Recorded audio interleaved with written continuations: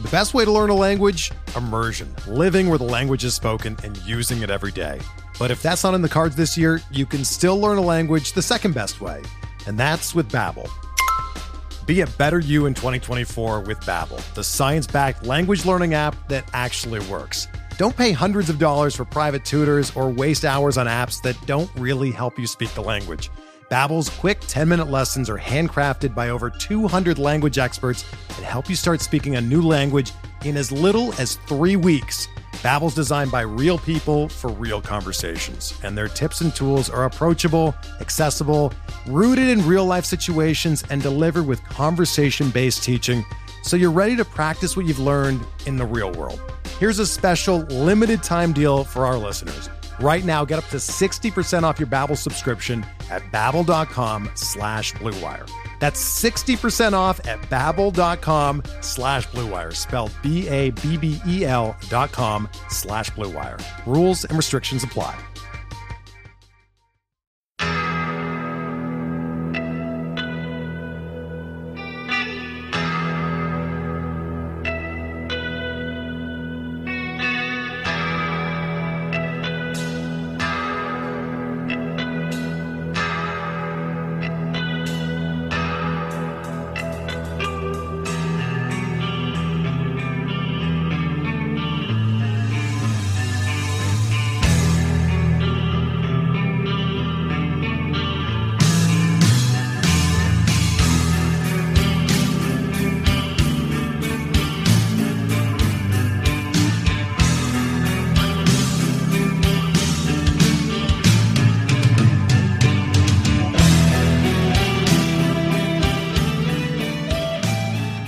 And welcome back, everybody, to another episode of Benched with Bubba, continuing our season previews of each and every one of the 30 baseball teams around to get you ready for your fantasy baseball seasons.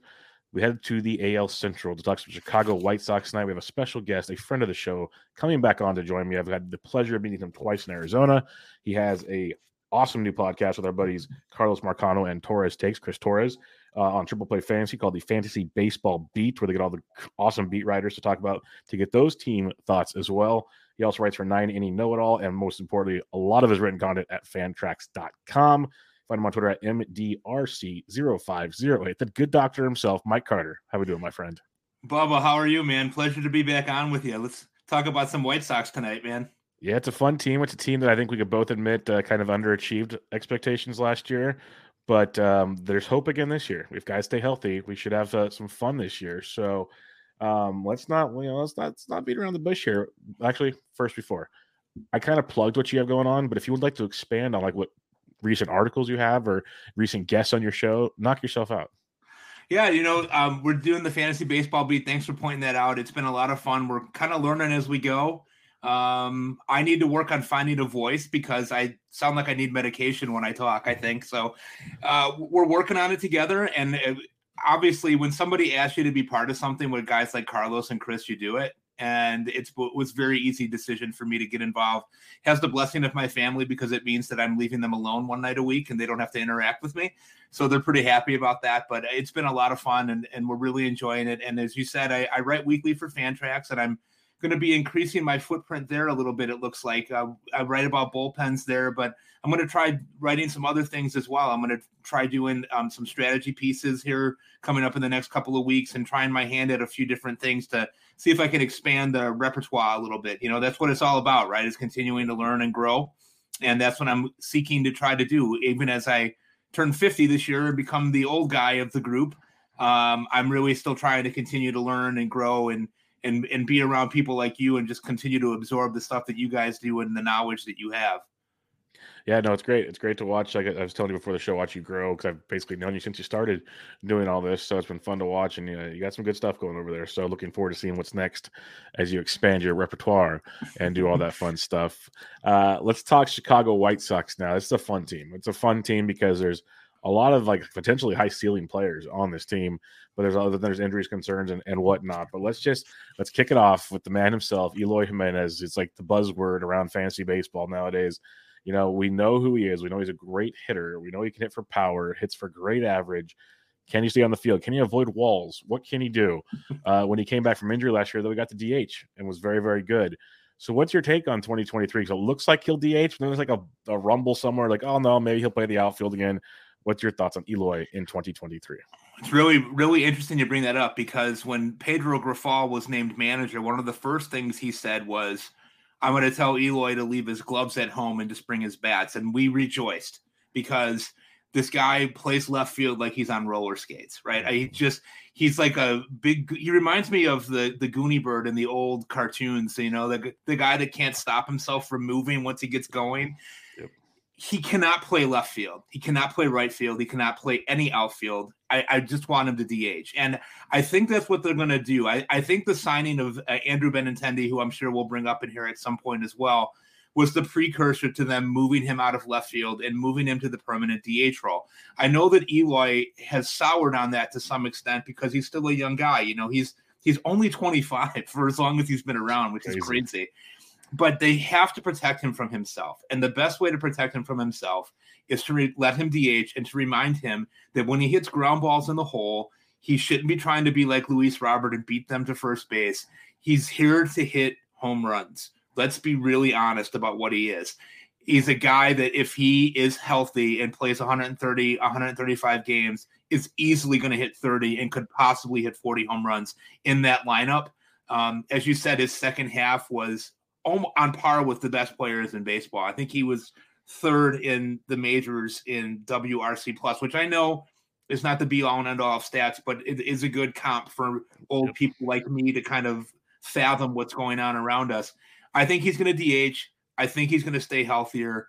The White Sox have really made a large focus this offseason on strength and conditioning, but not so much on the weightlifting, but more on flexibility and yoga and working these guys on some of that soft tissue stuff that really just absolutely submarined their season last year was soft tissue injuries. So I love Eloy. I think where he's going is a pretty fair price at this point. I think he was yesterday, I think when I checked, he was maybe 77 ADP, somewhere in there. I think that if you're getting him there, he's probably your second outfielder, and the upside on him, I think, is immense, and I'm in. Yeah, I'm with you. He's a fun name. I was expecting his ADP to climb more by now. So yeah, he's around 77-ish right now. And with all the buzz, you think he'd go up, but maybe there's just not enough room with the pitchers and everything that go in those rounds right before him. But you'd imagine he comes up. And earlier today, I was watching MLB Network while I was doing some computer work, and they have some guys over there at the White Sox camp, and they were interviewing Eloy, and he had the tight cutoff shirt and the shorts, and they're going, "Oh goodness gracious, this guy's in shape. This is like, just stay healthy, young man. Like, you're ready to roll." He's got the guns going, had the gun show out. It was just like, okay, game time, come on. So I'm with you. I think he's in for a big deal. Like, we know he's not going to steal a ton of bases, but no, the other four categories could be elite. Absolutely. And the thing about him too is that, a lot of times I think we associate in fantasy guys that have light tower power, as my friend Sarah Sanchez calls it. They don't hit, right? Like, they're going to hit for a 230 average, but this guy's a potential 300 hitter too, so he's really a kind of a unicorn here at 77. I like him there. Yeah, the way I like to compare him is it's like 60 picks later, but he's a poor man's Jordan Alvarez to me. Like, it's probably, 10-ish home runs less. Maybe not. Maybe he gets into it and really gets going. But batting average wise, other counting stats, he can give you something 60 picks later that could be pretty awesome if you miss out on the big guy in Houston. Let's talk Lou Bob. You talked about Luis Robert earlier. We know how talented he is. There's no questioning that. He's still going in the late first rounds in a lot of drafts. Power, speed, hits for average also, just like Eloy. It's just, man, you mentioned those soft tissue injuries. Like, it just could not keep him on the field, and it's been a trend for Luis Robert. So how are we feeling on in 2023? Are we willing to take another chance on Lou Bob? Yeah, I think you have to be. And I last year, I have to give him a lot of credit. I think, he had kind of gotten the Byron Buxton kind of label put on him, immense talent, can't stay on the field, gets these freak injuries, the soft tissue, as you said. But, he was essentially playing the second half with one hand, and he had hurt his wrist, and he was trying to kind of work through it. And they didn't have any other options to spell him, right? I mean, the drop off from him to Adam Engel was just too much for anybody to bear. So him playing with one hand was better than anything else that they had. And he really tried to gut his way through it. And then they completely mismanaged the injury. I have no idea if it was La Russa or if it was upper management that he would sit for a week and then he would play and then he was out for another 3 or 4 days. Like, it was just crazy. So I think, the fact that it was a wrist injury, it always gives you a little bit of pause when you're talking about hitters, right? But I think, with a winter to rest and COVID kind of being on the down low there, and you look at what he's able to do, I think he's going to bounce back. And I don't know if he's ever going to be what people thought he could be, but yet he's only 25. It's too soon to throw in the towel on him. I mean, he should fall out of bed and be a 2020 guy, you would think, with the possibility of doing more than that. I think the White Sox are going to run a lot. I think they're going to run a lot more than they did under La Russa. And I that to me kind of upset ante for him a little bit. Now his ADP had kind of fallen. I mean, I think around Christmas time, he was around 35 or 36, and now he's down around 49.50. Yep. And I think at that price, like I think it might be sneaky. Like, that's the kind of move to me, and maybe I'm wrong, and you'll tell me. I know you'll tell me if I am. But drafting him is the type of move that could win you the league, right? Yeah. I mean, like, you never know what's going to really end up happening, but I'm giving him another shot. I'm mulligan on last year because he really did try to play through it, and when he did, he was still pretty good anyway. I mean, he had 12 home runs, 56 RBIs, stole 11 bases, hit 284 with one hand. Yep. He's like the overall champion type stuff. He could shoot the moon.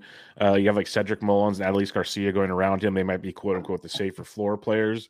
But if you want the total ceiling, because he's going around pick 48, 49 now, used to be a early second round talent.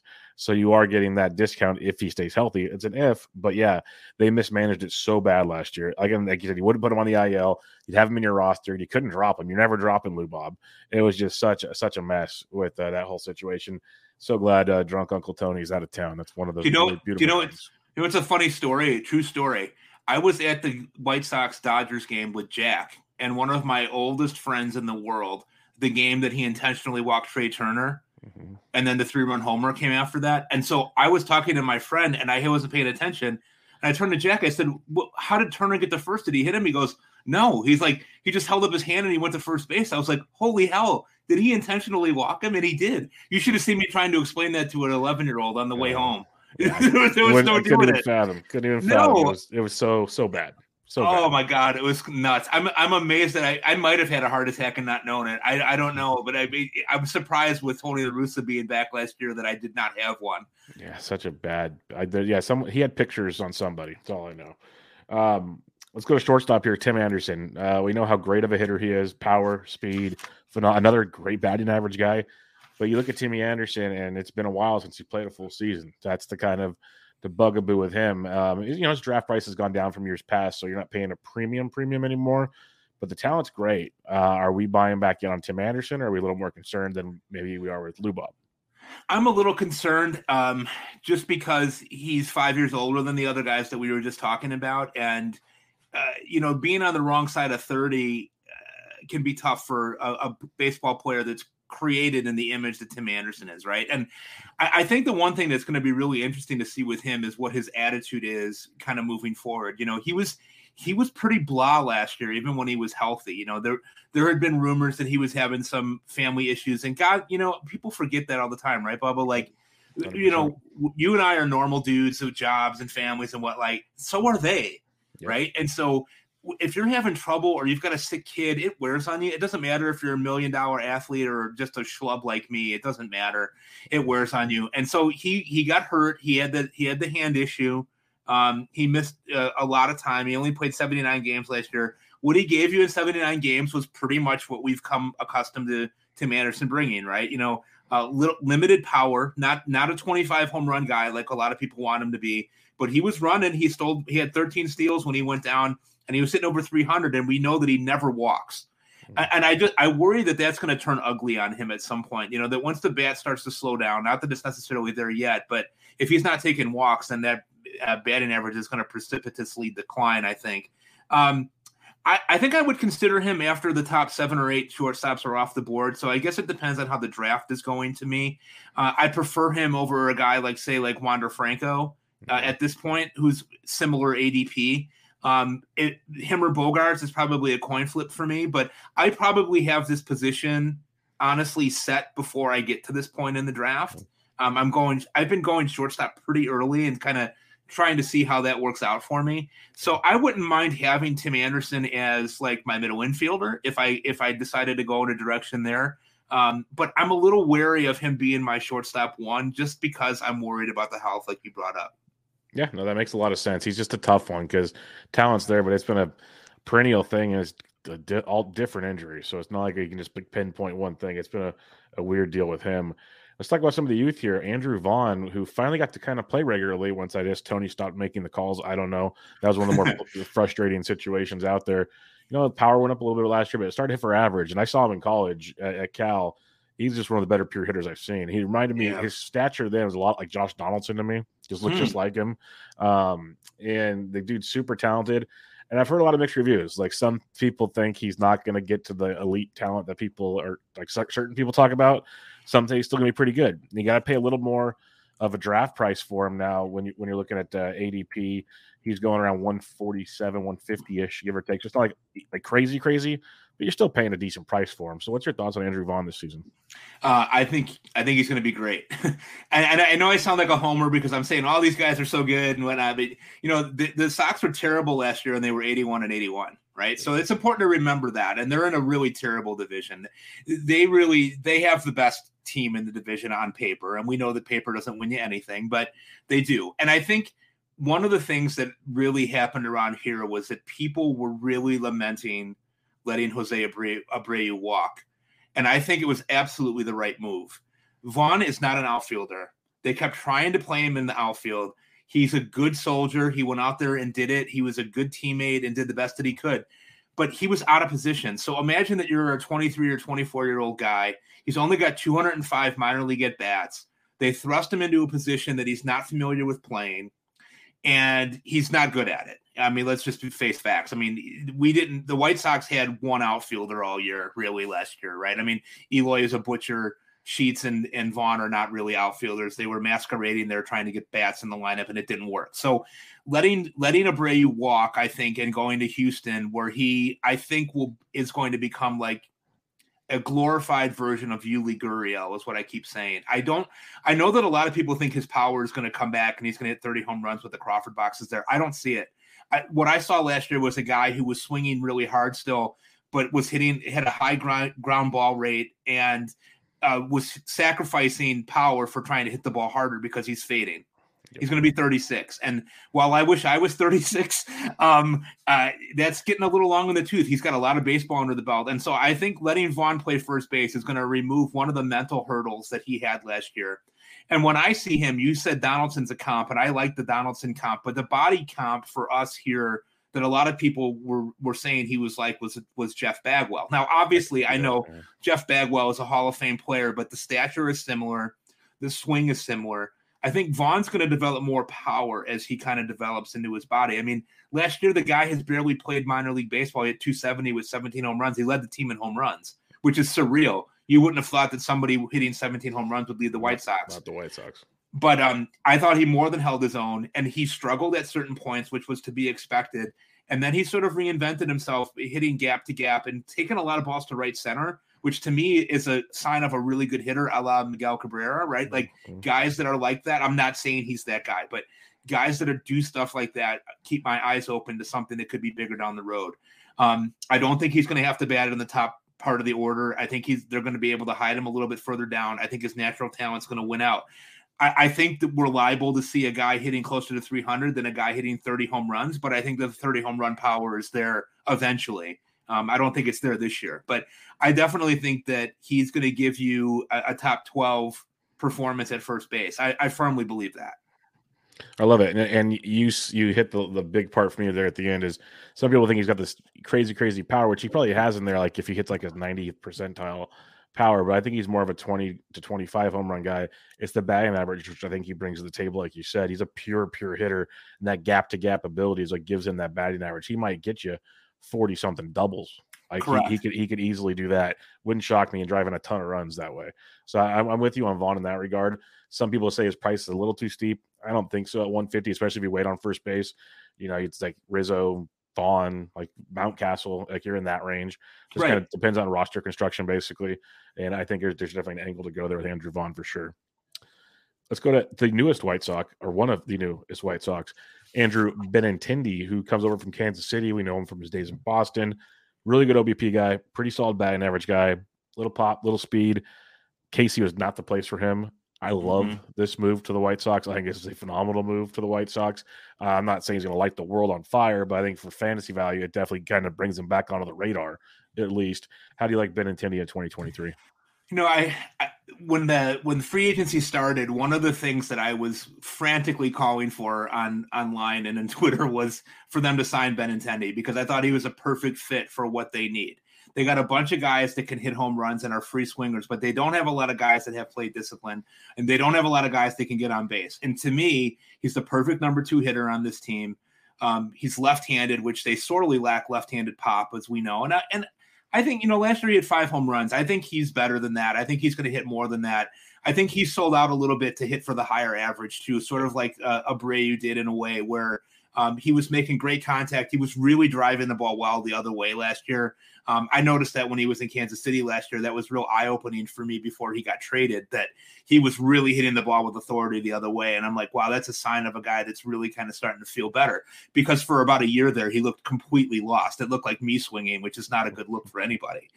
I think he's going to bring low double-digit home runs. In the best case scenario, maybe 14 or 15. It is guaranteed rate, also known as the sell. It's been fairly. I think it was more hitter friendly that a few years ago than it is now, but it's still pretty hitter friendly. And I think he's going to get on us at the table. So I think this is a guy that could steal upwards of 20 bases as well. I really think Grifol is going to have these guys moving and running.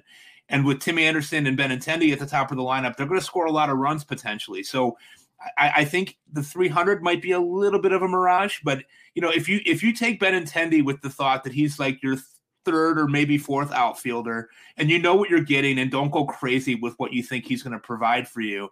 He's a pure volume guy, right? He's going to get 600 at bats. He's going to play every day. He's going to play really good defense in left field. He might get you 15 home runs, might get you 20 stolen bases, and he's going to help if you take risks with batting average, right? I mean, there's a lot of that going around, right? Like you got a lot of guys that are 220, 230 hitters. Like you look at a guy like Schwarber, he's going to hit 40 home runs if he just stays awake, right? But you got to counterbalance that by having a guy that can even out that average at least a little bit. And Benintendi, I think, is a really good guy like that, a la Alex Verdugo, kind of similar type of guy, right? That can kind of even that out for you, even if you don't get a ton of other stuff. So I think you're going to get a lot of runs. I think you're going to get some steals. I think you're going to get a pretty decent batting average. And to me, that's valuable. 100%. I like how you mentioned the batting average is such a key thing in these later rounds that I really try to highlight a lot with certain players like super late, especially even later than Benny. And Benny's going around 220. I think it's a great value because you still get I actually talked about him on the recent Bub in the Bathtub outfield deal. He was a later round guy I liked because you're going to get double-digit power and speed, at least 10 and 10. If not, like he's got the ceiling to go higher, like you said. Like 20 steals would not shock me, 15 home. Like I would not be shocked by that with Benintendi. But it's that batting average, which is so clutch. And you put him at the top of that order that should score a ton of runs because that's what's fun about the White Sox. And I kind of talked to you about it earlier. It's like they underachieved. Like we had such high expectations of them last year because on paper, they are the best team in the division. The Guardians are a very good ball club. Like yes. I like them even more this year than I did last year. Like I think I like what they put together there. On paper, though, I would still take the White Sox over the Guardians if we do the game played on paper. So that's the beauty of it. And I think it's a fun team for sure. And Benny's a nice addition, a cheap addition that is perfect for the White Sox. What's funny is you say a cheap addition, but he signed the most rich deal for the White Sox in history, if you can believe that. It says a lot about the White Sox more than me calling it a cheap addition. Sure does. It sure does. Let's talk about you mentioned the lack of left-handed power last year with the White Sox. Well, here's a couple guys we're going to talk about here that we kind of hoped would provide left-handed power, and they just haven't, or at least didn't last year. We'll start at the hot corner with Yoan Moncada. And this one, as a White Sox fan, you feel it. I've been Team Moncada for years. I was not last year. I finally threw in the towel, and I was like, I hope he does well someday. Still young, Like, make it happen. Like, he's going to be 28 this year in May. Like, he's still super young. We see guys develop in their age 28, 29 season. It's just been a conundrum watching. Like, the batting average keeps getting worse and worse. The power disappears. He doesn't run. What are you guys thinking about Moncada there in Chicago? Well, he's really in the doghouse and has been for a while. And some of it's not his fault, right? I mean, they traded Chris Sale for him and Kopech, and we thought we were getting Rafael Devers. Obviously, that hasn't worked out, you know. And the funny thing is that Rick Hahn really wanted Devers more than he wanted Moncada, and the Red Sox said no, so he took Moncada. A little different if he had the Devers at third base instead of Moncada. Big difference, yeah. But I'll tell you, here's the thing I think about Moncada, and I don't want to sound like an apologist for White Sox players and whatnot, but you know, he's battled. He really was sick, and he really had bad COVID, and really struggled to bounce back. And he was not in good shape last year physically, from what I could tell. Now, I don't have any room to talk. I understand that, but he's a professional athlete, and I'm an old man, so he gets paid to stay in shape. We're just here to talk about it. Yeah, right. So, long story short, I think I'm more out on him this year than I have been in the past because I just don't know how to value him. You know, I mean, I do think this, though, and this is one thing that I found interesting where I might take a flyer on him later in drafts if I have my corner infielders set and I'm comfortable with what I have. When Pedro Grifol was in Kansas City, Salvador Perez gives Pedro Grifol most of the credit for his development as a player. Now, I don't know if you remember this, and you're a very knowledgeable baseball guy, and I'm sure that you do. But Salvador Perez had a reputation when he first came up of being kind of klutzy, kind of lazy, not in shape, not taking the game very seriously. And Moncada has the same reputation of not taking it very seriously. His talent is as natural as anyone that we've mentioned on this team. Yep. He is not the physical specimen of guys like Lou Bob or like Eloy, but what he does have is a brilliant left-handed swing when he's on. Yeah. And so Pedro Grifol immediately in his press conference said, "We're going to fix this. We're going to make him a better player." I've seen clips of Moncada hitting bottle caps with broomsticks. I mean, it's just insane the level of talent that he has. Too young to give up on him. They don't really have another option, and he's a really good defensive third baseman. I know he takes a lot of crap for that, but he's really solid there. Their other option is Jake Burger, who I love as a human being, and I love as a right-handed guy off the bench, but he probably can't start every day at third base. So they're kind of stuck with Moncada. And I know 2019 was a long time ago. He had a great year that year. Obviously, his BABIP was out of control. No, we've never seen anything like that and never seen anything again. But I wonder if he just would stop switch hitting and just bat left-handed, and they just maybe let Burger play third base against lefties and give him a spot on the bench once a week and try to keep him fresh. It could be better. He really struggles with these calf injuries. He can't play unless he's 100% physically right, you know, is kind of what the reputation is.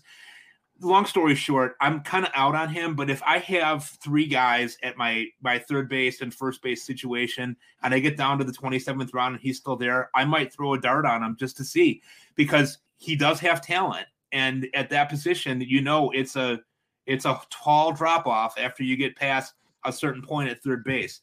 So it might be worth kind of taking a look at him, depending on where you're at in your draft. Yeah, there's a bunch of things you mentioned I think I really like there. I like the idea of the hitting change. That's huge. Like, people don't talk about it. Well, people are getting smarter now, so they notice those things a little more. But that's a tremendous point. He's still super young, like we both said. Like, there's talent there. I like the idea of giving him time off. Some of these guys, like I remember when Pablo Sandoval did it, even Cedric Mullins did it recently. You just stop switch hitting. JT Snow did it when I was younger. Like, you just stop switch hitting. You focus on one spot, and that might be what the manager comes in right away and goes, "Hey, you have a great lefty swing. That's what we're going to work on. Screw your right-handed swing. We're going to hit you left-handed. We're going to play you like 2/3 of the games, and we're going to do that. And you're going to be great for 2/3 of the season." I think there's a lot to be said about that. And then at ADP around 288, the 27th third baseman off the board since Christmas Day. The best way to learn a language? Immersion. Living where the language is spoken and using it every day. But if that's not in the cards this year, you can still learn a language the second best way. And that's with Babbel. Be a better you in 2024 with Babbel, the science-backed language learning app that actually works. Don't pay hundreds of dollars for private tutors or waste hours on apps that don't really help you speak the language. Babbel's quick 10-minute lessons are handcrafted by over 200 language experts and help you start speaking a new language in as little as 3 weeks. Babbel's designed by real people for real conversations, and their tips and tools are approachable, accessible, rooted in real-life situations, and delivered with conversation-based teaching, so you're ready to practice what you've learned in the real world. Here's a special limited-time deal for our listeners. Right now, get up to 60% off your Babbel subscription at babbel.com/Blue Wire. That's 60% off at babbel.com/Blue Wire, spelled BABBEL.com/Blue Wire. Rules and restrictions apply. I'm not really in either, but at least it makes you think at that point in the draft, like when you're building your roster construction. All it takes, and you know it, Mike, is 2 weeks into spring training, he's hit 4 moon shots, and everyone's like, oh, he's back. And now he's going at pick like 210. And then all of a sudden he gets 2 more the next week, and he's like at 180. Like, everyone starts thinking back to the heyday of Yoan Moncada. So it at least brings him in a conversation where, like, last year I just crossed him off. Like, there was no way I was taking Yoan Moncada. He's it's like the $1 Million Man once said, everyone has a price. And Yoan Moncada is entering the realm of, it's like he's going right next to Yandy Diaz. It's like, okay, Yandy's good. He's a platoon too. And we know what Yandy is. Where Yoan, on the other hand, we know what he could be. There's two different. And when it's like your 27th or 28th round pick, how many of those guys finish the season with you anyways? Exactly. So it's like, let's take a chance. Like, if you're gonna take a lottery ticket, why not take it on a guy's 28 and could still do it? Yeah, and who was at one point the number 1 prospect in the game, if we remember 5-6 years ago. That's why they traded. That's why they got him. Like, sure, they wanted Devers, but Moncada, like you said, when that trade happened, it was like, oh man, they got you. I was giddy. I couldn't believe. Yeah, 100%. For a guy who was cutting up his jersey a few weeks before, I think, the hard part for me is as a fan, right? Like, we're talking about fantasy baseball, but like, I so badly want him to be good. Like, Jack adores Yoan Moncada. He loves him. And he had a superstar year when Jack first started kind of following the games. Like, I really want him to be good for Jack and for the White Sox to be good again. I think he's going to bat lower in the order. I think he might hit 6th, but he might hit as low as 7th. I mean, his stock has fallen as far as it can. And if that's not a wake-up call for him, I don't know what will be. Yep, 100%. The last bat I had highlighted here to talk about here is Yasmani Grandal. Like, talk about a fall from grace here. Grandal's like a consistent 20-plus home run guy, great OBP guy, decent average guy, blah, blah, blah, blah, blah. Last year, it just fell off the map. It just completely disappeared. His OBP skills were still decent, but his batting average was so bad it made his OBP skills look bad. 5 total home runs on the season. It was brutal, Mike. It was brutal, and it's gotten so bad that when you look at Yasmani Grandal now, which is crazy to think of, this guy used to be like one of the top, I'll say 10 catchers in fantasy. Absolutely.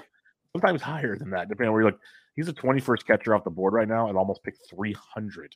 Wow. He's going after Eric Haas, who I like, but he's going after Eric Haas.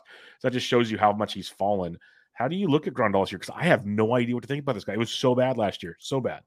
Yeah, there's no way that he could be that bad again, could he? Just based on the fact that they owe him money and that they don't have another great option. I mean, I thought that they might bring in somebody, and I guess they still could, to kind of compete for that backup job. I'm not a big Sebi Zavala guy. He tries real hard, but I don't think he's really any good. They're gonna play him. And here's the thing that was interesting about Grandal. So when we had Scott Merkin on our pod, on the Fantasy Baseball Beat pod, he mentioned that Grandal has actually been training since the season ended with the Blackhawks strength and conditioning coach, the Chicago Blackhawks coach, in an attempt to make himself be more flexible, lower half down, because he's had a lot of leg injuries, right? He had 2 knee surgeries in the last 2 years. Makes sense. And recognized, again, a similar theme for the White Sox last year. He recognized that he didn't come in shape, and not in shape to catch 100 and some games. And it really took a toll on him. And he was swinging really poorly, making contact, but really weak contact. And so he's done like 30 to 35 of these sessions with the strength and conditioning coach. And Scott said that his body is completely changed. Like he actually showed us a picture of him like in shorts and a t-shirt. It doesn't look like the same guy. Like I know, hey, right, it's January, right? We always get into this. Like, best shape of my life, man. Like, I'm coming in hot, and I don't even know. People probably don't even say that anymore. Coming in hot. I don't know. But but he had a terrible season. He recognized it. He knows that he's owed a lot of money. He's also recognized as a leader on this team. And so if he's going to do that, he's got to change kind of the way he goes about his business. They're going to give him an opportunity to prove that last year was a bit of a mirage. So as the 21st catcher taken off the board, I think if you're in a 2-catcher league and you take him as your second catcher late, if you've missed out on other people, I'm willing to take that risk and see what he gives me. I'm going to have a pretty short leash, obviously, on that. But this is a guy that every year, no matter what his batting average was always hitting 20 to 25 home runs. And as a second catcher, I think that brings you value. He's only 34. It's not like he's 45, like trying to do it. So there's potential there for him to have a slight bounce back, and it's a contract year for him. So, he's got a lot to go on there. It looks like. Yeah, I'll have to keep looking into that because it's just so bad last season. Let's go to the pitching side of things here, and the first one's pretty simple. He's an ace. Finally showed it last year. Is Dylan Cease. He's the 10th pitcher off the board right now. He's just amazing. Like, there's always the concerns with walks back in the day. He was much better about that this past year. I guess it could still be a bugaboo at any time, but we saw an elite Dylan Cease, the Dylan Cease we all hoped we'd see for a long time. Do you have any concerns about Cease this year, or is he pretty much locked in for you?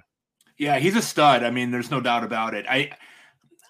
I have a tendency sometimes with guys like this, and it's a really bad tendency. So if you're listening, don't be like me. But we've been waiting for years for him to become what he became in 2022, right? And there's always that part of me that's like, is this real? Like, can he keep this up? And we know a couple of things for sure.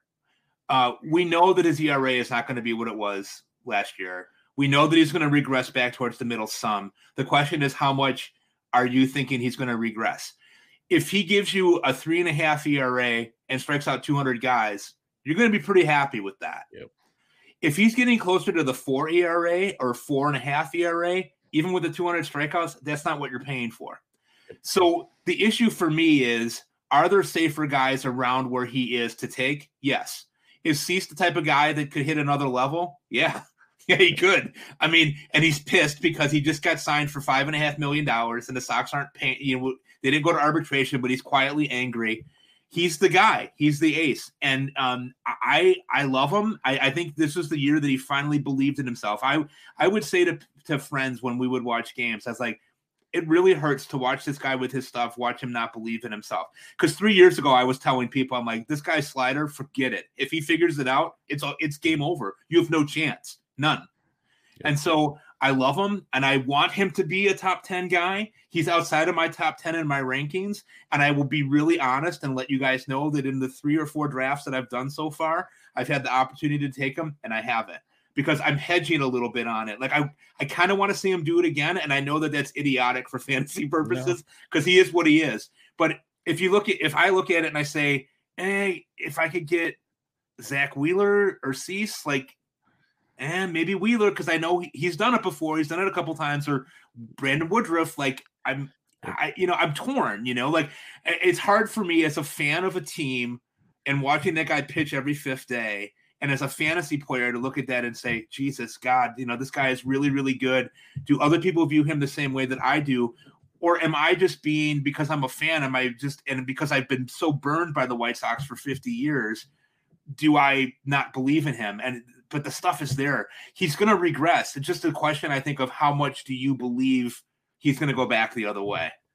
100%. That's like we share a lot of similar feelings. And I don't think it's bad, or maybe we're both bad, but I say that a lot about position players, pitchers. Like, do it a second time for me. Like, I missed out on Kevin Gossman before. I missed out on other guys because, like, I got to see it again. Also, is I don't like to pay for a career year. I got Nola and Woodruff going right after him in ADP. I'll take them over him every single time. That's just who I am. And because I'm more of a cautious drafter early, and that's just I know what I'm getting. And obviously, anything can happen. And could Cease take the next step, like you said, 100%. Like, I'm not going to try to fight anybody on if they say he's this elite guy. Because I'm like, I could see it. Like, I'm not telling you you're wrong, but I've seen these other guys. Like, I've seen Aaron Nola. Literally, I can't remember what stat I saw the other day. He like blows away the field over the last like 6 years, and I don't know if it was wins above replacement or some pitching stat that I was just like, wow, like just totally just dominated Yeah, the department. So, he's almost underrated, right? And I think about like the helium on some of these guys, right? Like Lucas Giolito, who I'm sure that we'll bring up in this segment as well, right? Like he was like the 10th or 11th guy taken off the board a lot of times last year, and I was like, I can't do that. Like I love him. I'm a huge fan, but I'm like, I got to see him continue to do that. Like I don't believe it, you know? Yep. Let's jump to Giolito now. We'll backtrack here in a second, but you mentioned him, and he's got an ADP of like 152 right now, and he was the ace. And I still believe there's a chance he could find that again because he was so good for like 3 or 4 years. Like he was really, really good. And last year was a disaster. He had a couple still really good starts intermixed in there, but there was so many bad. It was really bad. And I don't know if you saw it today or not, but I was just kind of bored scrolling Twitter at one point in time, and there's video of him working on new mechanics. Like he was throwing a bullpen session, and that's might be what it is because like I talk about it a lot. That I listen to the Chris Rose rotation, and he's one of the main guys in the rotation, and he is open and honest, and he's talked about so many things. I love the players that are on that because they're not hiding it. And Gio's talked about it like, hey, I got this thing that's screwed up. I've been working on it. I'm trying to figure this out. Like they're picking up on my pitches. Like I gotta get all that. He knows there was a mess. So he's in the lab. He's in that. It is the middle of January. Sure, pitchers and catchers report in like 4 weeks, but he's been in the lab, obviously, working on stuff. So that's at least somewhat promising at a pick 152.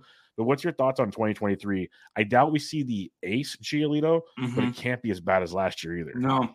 I've had a couple of drafts where I've got him as a number 3 starter, and I was giddy. And here's why. Look, you said it exactly right. You have to be a huge fan of the man. He's a great guy.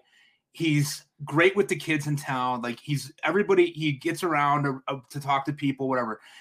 And his pitching coach, Ethan Katz, was his pitching coach in high school. And a lot of people nationally, I don't know if they know that or not, but Ethan Katz was the pitching coach for him and Jack Flaherty and Max Fried. Not a bad rotation, although Max Fried did not pitch on that team, if you can believe anything. So isn't that wild? So long story short, Giolito is a really cerebral guy. He's a really, really smart, nerdy type of guy who probably thinks too much to be a really good pitcher sometimes. But I think what happened last year, he came into camp huge. He put on 20 pounds of weight because he said, I wear out towards the middle of the season. I can't keep weight on. I'm too skinny. I put on this weight. And I think the weight really messed him up mechanics-wise. So he was on the radio here last week, and he said, I lost 20 pounds as soon as the season was over. That bullpen footage I saw? Yeah. It looked skinny again. Like he looked like in his – yeah. He took it off, and he's limber again. And I think the other thing that really – when you talk about pitch lab with him, the thing with him that really baffled me last year was his changeup was nowhere to be found. And depending on who was catching, they were putting the fingers down, and he didn't want to do it. And his changeup, when he was really, really good 2 years ago and really, really good the year before that, he was throwing that and really, really goofing people up. His velocity was down. I know a lot of people talk about, is he a victim of the sticky tack situation? His spin rate was down. I think it's just because he's a constant tinkerer, and I think he's going to be better this year than what he was last year. The other thing is this. Again, he's not a complainer. He had a really bad issue with that abdominal muscle that he did not let anybody know about for 3 or 4 weeks. He tried to pitch through it because he knew that they needed him, and he pitched like absolute garbage, and he knows that. He also had COVID. Yep. And so like he had a season from hell, and he still was 11-9. Yep. So not a great season. The strikeouts were still there. The wins were still there. He's intact. He's just got to fix it. If you want to bet on somebody to fix it, that should not be the 52nd or 62nd pitcher taken 100%. Off the board. It's Lucas Giolito. Get in on this guy. Yep. I'm glad we are 100% on the same page there. Like I love everything about what he's already done to fix things. And yeah, I'd be shocked. And like I said, it might not be the ace level, but he's going to definitely be better than last season. Let's talk about a guy that I kind of call my spirit animal from time to time. And that's Lance Lynn, because literally he doesn't care. Which is beautiful. Like literally, he could come out of bed, like have hat, hair, full beard, just not care. He wears all the different shirts to make a point without saying it, which I respect a lot. Like he's a great human being, you can tell, but he's also like, I'm not going to take your crap at the same time. Like it's a great mixture, which I love, and I want that on the mound. That's a bulldog on the mound. And one thing about Lance Lynn, last year is different because he was hurt, but once he got back, he was there. He's just a workhorse, man. He's going to give you your innings. He's going to get you your strikeouts. And you just hope he doesn't get blown up too often. And usually he doesn't. Yeah. What's your thoughts on Lance Lynn going into 2023? Because it's kind of one of those, he's never really sexy. He's kind of boring, but man, he just accumulates those numbers for you in the end. Yeah, he's one of my all-time favorite players in baseball, right? Like when the Sox got him, I was so excited. And a lot of people were like, oh, they just got a fat guy. He was out of shape, blah, blah, blah. I go, wait till you see him pitch. Yep. Don't matter. Yep. So to your point, when he came back, he had the knee injury that didn't get fixed, which was a bit of a mystery. Yep. Came back in the second half, 7-2, 2.52 ERA, 0.97 WHIP, 89 strikeouts and 85 in the third innings, 3.7% walk rate. Right. So, here's a guy that, like you said, 70% of the pitches he throws are fastballs, and it just says, hit it, do what you can with it. And a well-placed fastball is still the best pitch in baseball. And 100%. Everyone knows that. Right. So, So you got a guy that will take the ball every fifth day. Now, the other thing that's interesting about Lance Lynn this year, too, is that the reports, and I haven't seen it, I know he's pitching for the United States in the World Baseball Classic. So he picked up a ball earlier, about a month earlier than what he had said he was going to, and supposedly has dropped a few pounds. Now, if that's the case, I like him even more. But we remember skinny Lance Lynn, though? It's not a thing. It's not. No, some guys are meant to be big. Yeah, no, skinny Lance Lynn a few years ago wasn't very good. So, I hope he didn't get too in shape. But here's the thing. On this team, he's a really, really good number 3, right? I mean, I think Cease is number 1. I think Giolito's going to bounce back and be number 2. If Lance Lynn is your third starter, I think you're in really good shape. So I'm in an On the Wire podcast league that I did, a listener league. It was very competitive. The people that were in that division, I don't want to play against them again because they were kicking my fanny I was getting sniped left and right. Nice. Art Tornabini, you know who you are, jerk. Little cheesecake. Little cheesecake. What a jerk. A jerk. So anyway, long story short, what I did in building my pitching staff for that one, I ended up with Woodruff and Framber Valdez, and I took Lance Lynn and Peralta on a turn. And so I had 4 guys that I feel really pretty strongly about are a good base of operations for my pitching. Guys that can get me some strikeouts, guys that are going to give me worry-free innings, which is kind of what I was going for with that. We'll see how it works out, but I love Lance Lynn. I think he gets drafted way too low, and I think it's because of what you said. He's not sexy. He's just a really solid guy, and he's 35. I think he's still got another year or two of this in him, quite honestly. Yep, it's one of the beautiful picks where you get him at ADP, you literally just put him in every week, and you don't have to worry about him. It's a great luxury to have. The last 2 guys in the rotation, I'm just going to pair together here. It's Mike Clevinger, who they picked up, and Michael Kopech. And it's like Clevinger is a shell of his former self to me. I don't know if maybe he'll find it, maybe he won't. I'm out. And then Kopech, I just don't know if he can go deep into games and keep the velocity. So I'm pretty much out on both of them. Do you have any highlights or positive thoughts on those 2? No, I mean, I might dart throw on Clevinger later on, just to, for the hell of it. I mean, I don't know. I don't really know what he's got. I didn't really see him pitch in San Diego last year, so I'm kind of flying blind on that. But you had to catch the first few innings or you missed it. Yeah, so I don't really know. I mean, I know a lot of people in Chicago were upset that they let Cueto walk and they wanted Cueto to come back. I think, Clevinger, if he's healthy, can be a pretty adequate replacement for Cueto in terms of, he's going to give you some strikeouts. He's going to give you some octane. So we'll see how that works out. Kopech, I've always been out on because I just can't trust him. I mean, they talked at the end of the season, and when they were interviewing Ethan Katz, the White Sox pitching coach, he said, my goal for Kopech next year is 5 innings or 85 pitches, whatever comes first. You can't have that on a fantasy team, no matter what you think his pedigree is going to be. And quite honestly, he's better suited for a bullpen role. They don't have that for him right now because of the fact that, they've got 3 guys that are kind of all vying for the same position right now. He was really good in that stopper role for them 2 years ago, and then they put him in the rotation, which I think was a mistake. I don't think he has value to me as a rotation piece. Yeah, it's a tricky one for sure. So maybe they'll figure that out one way or another and gets, who knows what's going to happen there. Let's head to the bullpen now. Obviously, sad news for Liam Hendriks with the non-Hodgkin's lymphoma. Bright side is that's they'll never say curable of cancer, but it's very beatable. My dad had it recently. For the second time, but about 6-7 months of hardcore chemo, he's in the clear again. So that's awesome. That's great news. So I have confidence that Liam's going to be fine. Obviously, anything can happen. But if you want a guy to fight something, probably towards the top of the list, like he'd be the guy he's gonna whoop its ass basically. So I'm not too worried about him. But on the obviously fantasy wise, we have to look at the other side of this. Every depth chart you look at, Kendall Graveman's the man. But I'll save the guy you're mentioning because I've talked about it on other shows as well because I've drafted him in many DCs already because I'm a big fan of him. That was before the unfortunate Liam Hendriks news. But how do you see this bullpen playing out right now, especially if you're hitting draft season? Yeah, really simply, I think you're right. I think it's Graveman's job to lose at this point. He has some experience closing. He's got about 16 career saves, I think. 10 of those, I think, came with Seattle before he got moved to Houston. And then I think he had 5 or 6 last year for the Sox when he was spelling Hendriks. Hendriks has got a bit of an elbow issue that a lot of people don't know about. He was on a radio show over the summer, and he was talking about how his elbow goes clickety clack, which is not a good sign. But he's actually it's not an Under Armour commercial.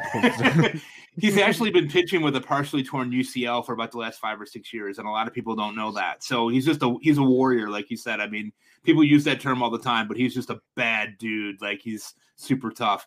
I think it's going to be Graveman. I think that the one dark horse candidate here is Ronaldo Lopez, who I really think the White Sox are really conservative in how they construct their bullpen, and they're always a little bit behind what the modern game is, I think, in the bullpen. So I think they'll go Graveman to close. I think Ronaldo Lopez clearly has the stuff to be able to do the job if they wanted to go in that direction. He's 29. He's not a kid anymore. He proved his worth in the bullpen. One of the things that a lot of people don't know about Ronaldo Lopez is that when he was starting, he realized that he couldn't see very well. And they gave him contacts, which seemed like a pretty simple solution. But then they also realized that he really struggled to be able to sustain attention.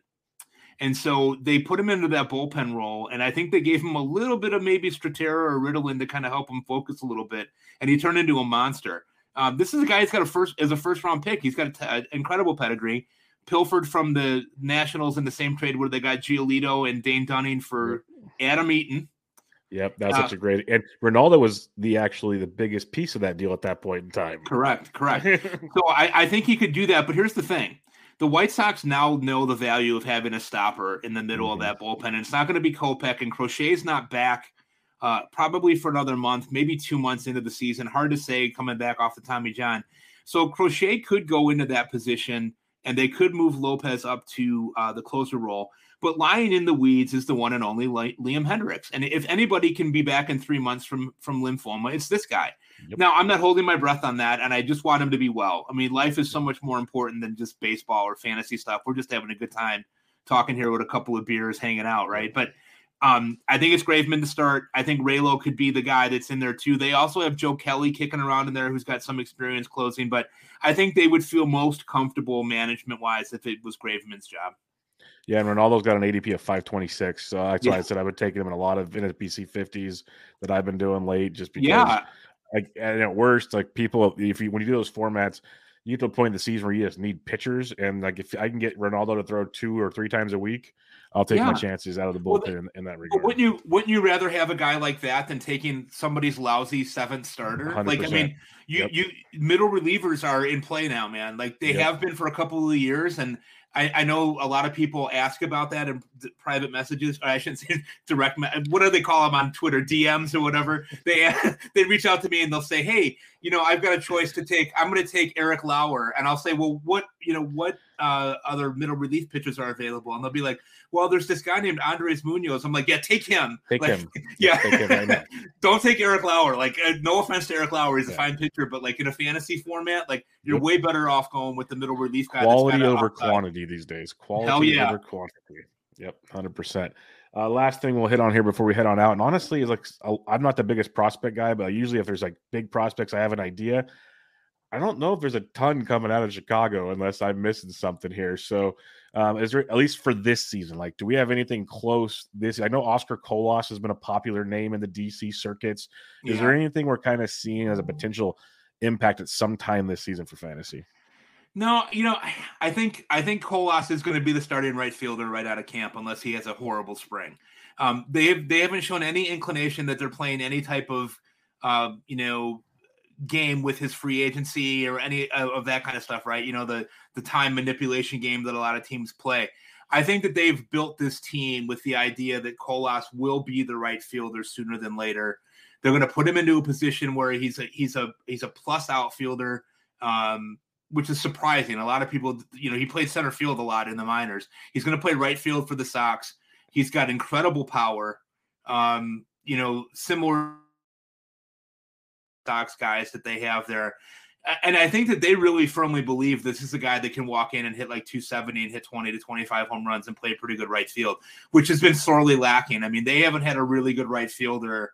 It's been a long time, Avi Garcia had a good year in there, but like really since the time of like Jermaine Dye, Meglio Ordonez, they haven't really had like a really great right fielder, And so Colas, the hope is that he's going to be that guy because they don't really have a fallback option. I mean, they've got Gavin Sheets, who is not an outfielder, is best probably suited as a bench bat and maybe playing once a week. They've got Lurie Garcia, who I can't even talk about rationally anymore.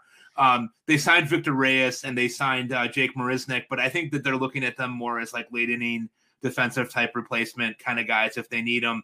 Marisnick's obviously a strong defensive player, not a really good offensive player. So they don't really have a backup option at this point unless they were to sign somebody. They had been kind of linked to Adam Duvall, but then Adam Duvall signed, I think, with the Red Sox today. So they don't really have a fallback option. Besides him, there's really nobody else to know prospect-wise. I mean, they got a guy named Colson Montgomery who's still a couple of years away, left side of the infield. They got a couple of pitchers. Jimmy Lambert had some signs last year, not really a prospect anymore, but was a middle relief guy. Davis Martin, who was got some spot starts for them. They're relatively high on as a starter. They got a couple of other guys, but I think this team is really built right now to try to win this year and win the division this year. I think the hard part about that is that it's a nice team on paper, but they're not better than Houston. They're not better than the Yankees. I'm kind of left scratching my head as a Sox fan going like, yeah, I like Benintendi. I like adding Clevenger. That's fine. But like they're banking on these guys having a return to what they thought they were going to be before COVID and before the disaster of last season, where it didn't seem like anybody was really all that interested in playing, quite honestly, when you watch the team. They're banking on those guys just being normal and winning 90 games. I think it's probably a fairly safe bet at this point if they have health. But to your point, I mean, they didn't really go out and light the world on fire. They weren't going to go out and sign a big time free agent. That's just not their style. Yep. Unfortunately, that's what some teams do. Hey, you could have done what the Giants did and really piss people off. So it's okay. I'd rather almost have your offseason, all things said and done. But Mike, we're going to wrap it up there. Outstanding White Sox preview. Got a lot of good stuff there because there are a lot of fun pieces with the White Sox. There really are, especially for the fantasy landscape. Like there's some just good baseball teams. There's fantasy baseball teams. And this is one of those kind of fantasy teams where, at least if they're playing, you want to check in on them because you got some access or some action probably at some point in time there. So it's pretty good stuff there. Before we sign out, I want you to let everybody again, once again, know where they can find you and what you got going on. Well, if you don't know already, I have the worst Twitter handle in the history of man. Whenever I'm on a podcast, everybody laughs as they read it. So I joined Twitter several years ago to follow my daughter who was like in third grade doing something as a Twitter project. So my Twitter handle is at MDRC0508. Super stupid, really dumb. I take all kinds of direct messages from you guys if you've got questions about bullpens or fantasy stuff. I also in real life work in the mental health field. And so if you're ever in a position where you're struggling or you need resources or someone to talk to, I'm always open to that. I will call you. I will talk to you. I'll help you find resources in the town that you live in if you need to. And I write at Fantrax, as you said. I'm kind of trying to expand my footprint a little bit at Fantrax this year and try out writing some different things. Besides bullpens, I'm still going to do that, but trying out some different things. And I write more narrative pieces for 9-Inning Know-It-All, as you pointed out before. So I try to stay busy. I'm really fortunate to be in the industry. And before we go, the one thing I want to say to you, Bubba, is thank you. You were one of the first people that ever gave me an opportunity to come on a podcast and talk. When I was first starting to write, I was doing things in my basement and like starting to write and trying to carve out some things, and listening to you gave me confidence to realize that maybe I could do that too. because of the way that you are, the style that you have. And it was such a motivating thing for me to listen to you every week. I felt like I knew you before I even ever got a chance to know you. And so it was an incredible experience for a guy. I'm older than you guys. I'm a middle-aged guy, to be able to get into this field, whatever we call it, the industry, quote unquote, and be able to rub elbows with people like you. It's like, honestly, it's like a dream come true for me. So thank you for having me. And, listening to you and Ryan, the stuff that you guys are doing on the pod, and the stuff that you've done with Toby. I mean, it's part of my weekly life, and so thank you for that. And thank you for having me on and giving me a platform to kind of share with you. You're one of the best in the biz at what you do. And so it's a pleasure for me to be able to be on with you. It's really humbling. So thank you so much. Well, I appreciate it. Those are way too kind of words for a guy that just talks into a microphone. But thank you very much. And it's fun. It's what we do. And that's why we do it. So I'm glad you got to take your step into this, because you're doing some great stuff. And I hope people enjoy it. As always, make sure you follow the good doc on Twitter. What is it? MDRC0508 on Twitter. So it's literally my initials and number 5, because my favorite player growing up was George Brett. And then number 8 for Cal Ripken, who was also one of my favorite players growing up. So super dumb, ridiculous. The funny thing about the doctor thing is please don't think I'm a doctor. Oh, I know. That's part of the joke for everybody. Yeah, right. I'm a special ed teacher, but for those of you who might not know, I'm a special ed teacher by trade. I've worked at a therapeutic day school for 28 years. So that's what I do in my day job, because nobody will pay me what I get paid to work at the therapeutic day school level to do this, right? So that's why we all have jobs. Exactly. 100%. But yeah, check me out on Twitter, everybody. Fantrax, the awesome podcast, the fantasy baseball beat, and much, much more. But for now, this was Benched with Bubba, your Chicago White Sox season preview with the one, the only Mike Carter. Catch you all later.